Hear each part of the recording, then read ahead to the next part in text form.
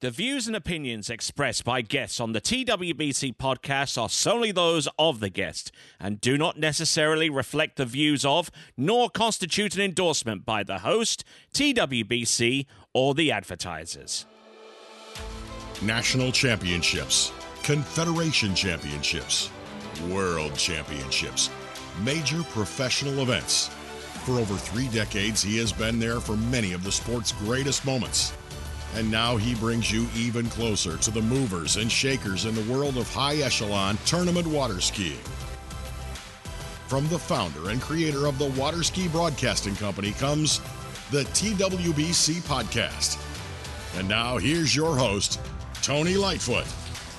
Well, greetings one and all, and I am the aforementioned Tony Lightfoot, and this is the latest episode of the TWBC podcast. Great to have each one of you on board, and certainly great to have one of my good friends from within the sport of a tournament water skiing for many years, dating all the way back to the 1980s, including right up to the present day. He is the proprietor of the Swiss Waterski Resort here in Claremont, Florida. You can probably hear a little bit of rain in the background, one of the very rare times that the facility here at Swiss has to take a little bit of a break from the rain. But here we are with Clint Stadlbaur. How are you doing, sir? Very good. Hi, Tony. Glad to be here. Hope you're doing fine, too. Good. I'm doing pretty good as well. So at the time of this recording, we are about less than 3 days away from an event you take enormous pride in being able to host for the 8th time of asking now. It's the Swiss Pro Slalom, isn't that right? Correct. That's going to be our 8th edition coming up in 3 days. So obviously we're a little nervous, but everything's coming on along very well. And we're sure we're going to have a great edition this year. What makes you nervous about this event? Because, I mean, you should be on autopilot after 8 times, right? Yeah, I know, but I mean, we're very involved in it. We want to have some good skiing. Vince is obviously doing the webcast with you guys. So, yeah, there's a bit of stake and there's expectation, I think, from the tournament. So we really try to do the best we can, yeah. Excellent stuff. And I mean, you've been... I mean, obviously, this is the 8th edition. I mean, we've already established that. But I mean, you've been here at the Swiss Waterski Resort for how many years now since you took over ownership of the facility? Yeah, actually, we took ownership 9 years ago. So the first year, we just did our first year basically operating the water ski school, and then the next year we started with the Swiss Pro. So the Swiss Pro Slalom is about the same age as when we took over the ski school. Okay, and tell us a little bit about how that opportunity came around, because, I mean, the Swiss Waterski Resort and the facility itself has been well known for many years. I mean, I recall advertisements and commercials in the Waterski magazine of seeing that big lake with the dome structure, you know, with Denise Grimm holding the reverse toe back and that kind of stuff. And I mean, that dates it all the way back to the 80s, and those kind of advertisements were legendary at that time, you know, and it encouraged people from all across the world to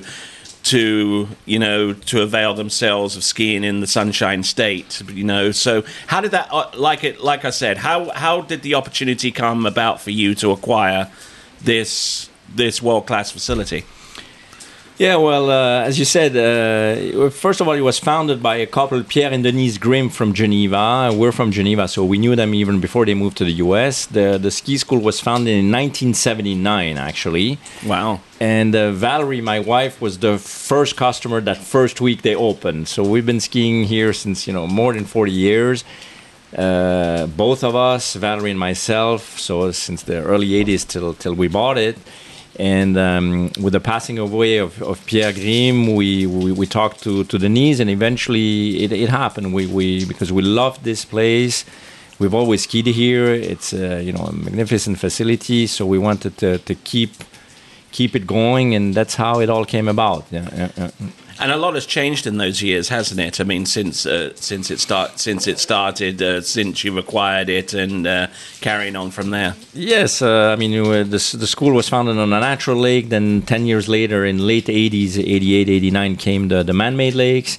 And since we took over, we're just trying to, always increase the quality on the water. And then I think there's also a nice atmosphere at the dock. So we're really trying to keep it going strong. Yes, yeah. And kind of give us a little bit of a profile of your typical clientele here, because I've noticed in more recent times that the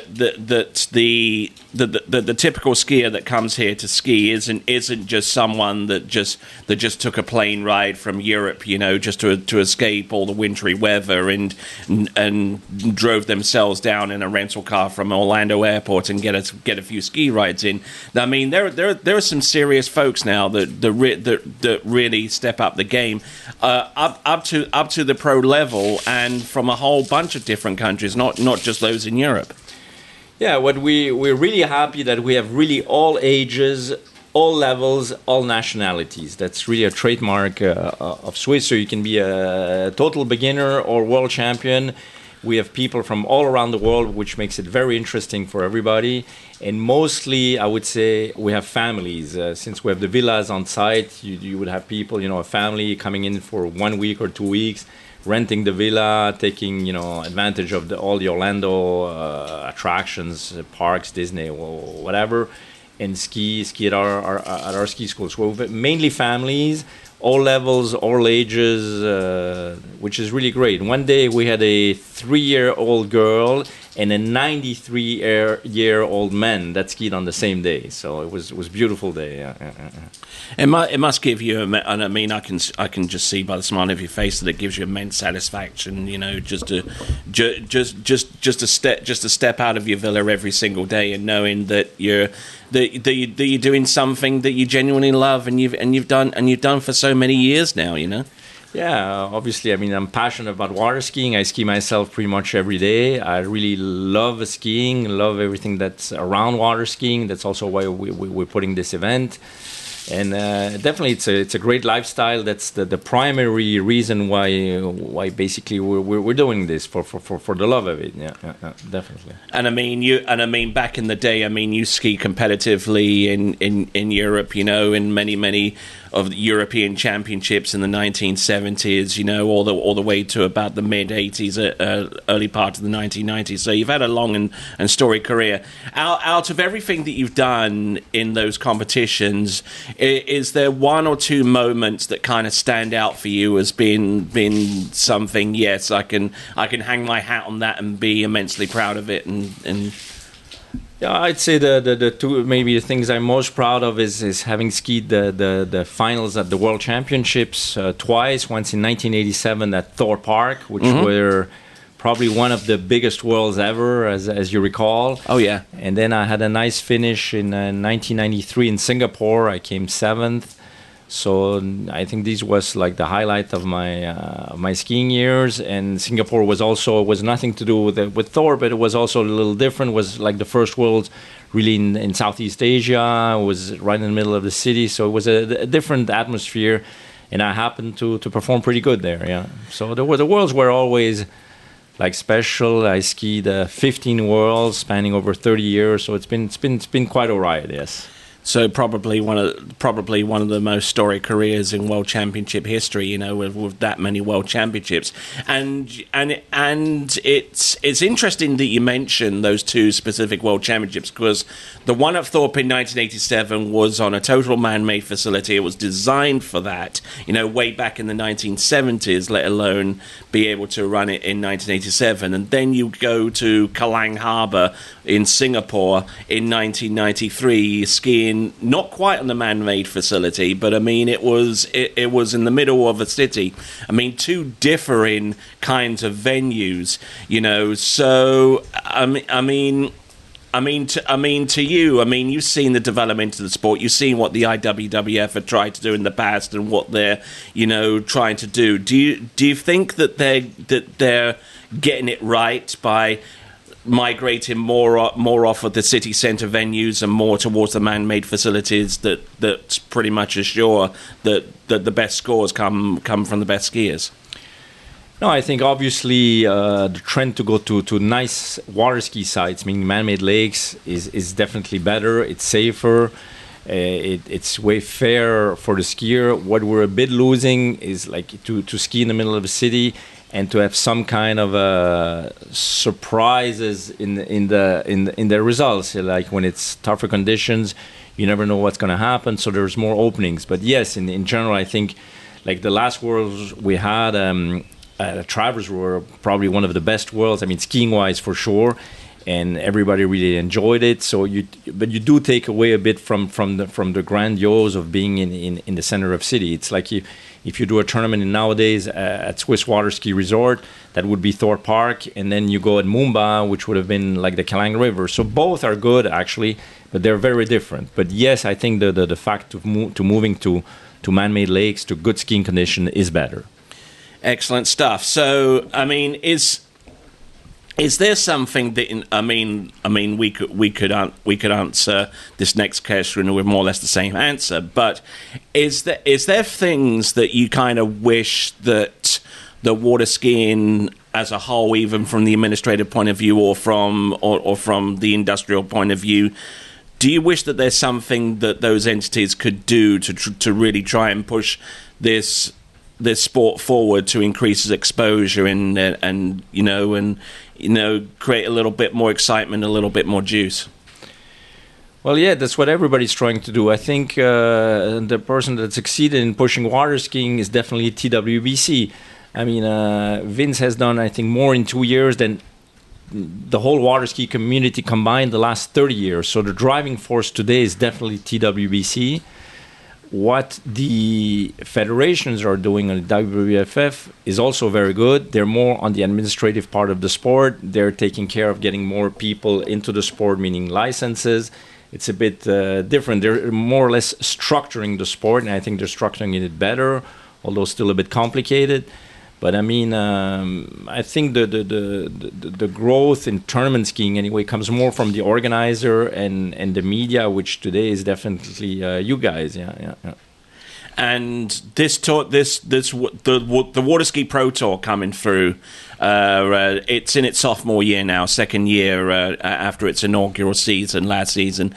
A step in the right direction, or do you think that there still needs to be some tweaks and adjustments that need to be made to really help the sport along in the right direction?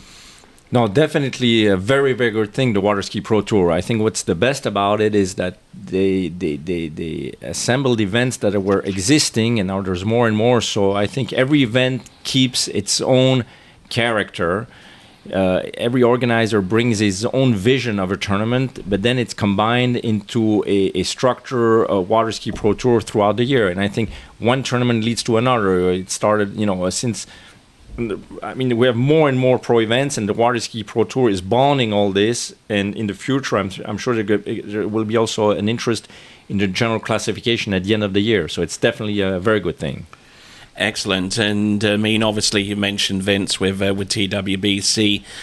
We haven't mentioned your eldest son yet. I mean, Benjamin Stadlbaur, who's skiing professionally, who's had some podium finishes, but.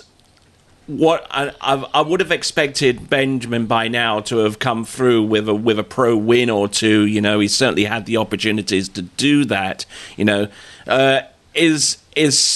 How do you reckon his season's gonna go from the start? I mean, what do you see him doing by way of adjustments to get him over the line, so to speak? Yeah, no, he's been skiing fairly good these last years. As you say, he's chasing a pro win. He's had a few podiums. As everybody knows, the competition is very hard. I think he's got to really focus on the final rounds. But first of all, try to make it there, which is hard for everybody. Then once you're in the final, try to take your chance, your opportunity to make a podium and possibly a win. So basically, you work it make the finals, make the podium, make the win. Now he's more in making the finals. You got to grab a few podiums and hope for the right opportunity for a win at one of these pro events. And you asked me about the pressure for Swiss Pro. I have one son that's doing the webcast, the other one that's skiing, so there's a little bit of pressure, yes. Indeed, and the one thing that I tend to comment on so far as Benjamin Stadlbaur is concerned is so far as his skiing technique is concerned, it emulates the late great Andy Mappel, of course. And you skied against him on a number of occasions, European Championships, World Championships. You know, you knew the guy exceptionally well. Anything you want to say in that regard? Oh, yes, you're right. There is some similarities between the great Andy Mappel and the way Benny skis, for sure. Maybe it comes from, I was skiing with Andy since we were juniors, and obviously I was a big fan of him and his skiing.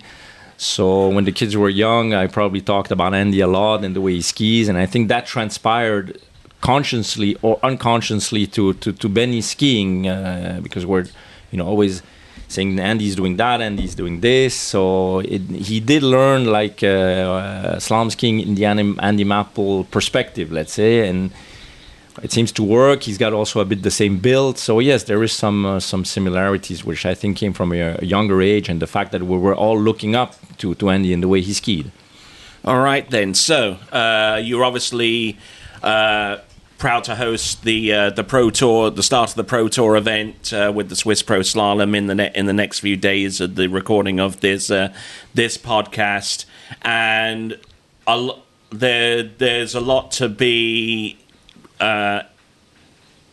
pleased about the future, a lot to be optimistic going forwards. Where do you see this sport? Where do you see this event first of all, and where do you see the sport in general in about, I don't know, in 2027, in 5 years' time?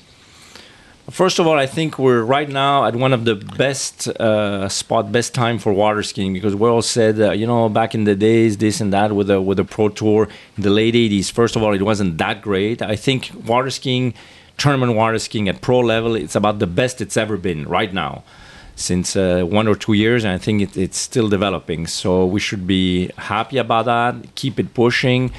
I'm hoping to find or to see what we're maybe missing is like a general main sponsor, like a title sponsor that would really take on this Waterski Pro Tour.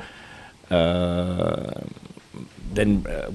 to have more money in it for all the terms, for the whole tour. Maybe obviously an out of industry sponsor, because our sport is beautiful, it's very competitive.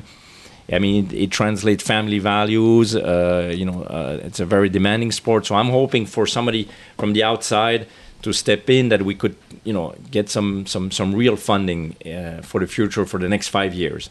And I'm seeing at least one or two of those potential sponsors among our list of sponsors for the Swiss Pro on the list. But obviously, gaining more and more exposure is gonna be key going forwards, and without sounding too self-serving, TWBC is certainly helping in that regard, wouldn't you say? Yeah, definitely. TWBC is really the central piece of water skiing today and for the future. Now at least we have something to show to the people, to the crowd, to the sponsors, to everybody. Actually, it's very attractive. I mean, water skiing is beautiful. The athletes are amazing. It's very telegenic, so I think that's going to help, or should help, to get a main sponsor. I'm thinking out of the industry involved. Yes, it's certainly going to be very important, because I know because a lot of the events going forward, most of the sponsors that support them are from within the industry, and when you have that kind of sponsorship base, there are conflicts involved, which kind of hampers things along. So I mean, your suggestion is that not a non-endemic large sponsor is the best way going forward in pursuing greater exposure. Exactly. I think that would, as you say, be more neutral, hopefully more money, and would be one part that could help definitely the next 5 years. Yeah, and I think our sport is ready for it. And now with the exposure that we have, people are more and more interested. So So yes, I think that would be a big step to have something better. Yes. Excellent stuff. And as we round up this podcast, which I thank you for being a part of, I normally give the opportunity for the person being interviewed a chance to say thanks and give acknowledgements and credit and wherever that goes. So I'll give you that opportunity with the microphone here. Well, thank you, first of all, Tony, for having me. It was great. I'm always very thankful to all my family, to my wife, the kids that are doing a great job. And I want to thank all the skiers that are practicing, training hard every day and making this sport so passionate. So thanks to the skier, and keep up your hard work. You're doing great. All right, then. And just a reminder that the Swiss Pro Slalom is going to be on May the 1st, 7:45 start time on the Eastern Seaboard on that Sunday morning, May the 1st. And it's been brought to you live and exclusively on TWBC. I've been Tony Lightfoot. You've been listening to Clint Stadlbaur, and this has been the latest edition of the TWBC podcast. And with that, it is ciao for now. Thank you for listening to the TWBC podcast. Be sure to check out our website at waterskibroadcasting.com. Links to our presence on major social media platforms can be found there, as well as updates to our webcast and this podcast. Duplication or rebroadcasting of this broadcast without written consent of TWBC is prohibited. Subscribe to us on your favorite podcast platform and be sure to join us next time for the next edition of the TWBC podcast.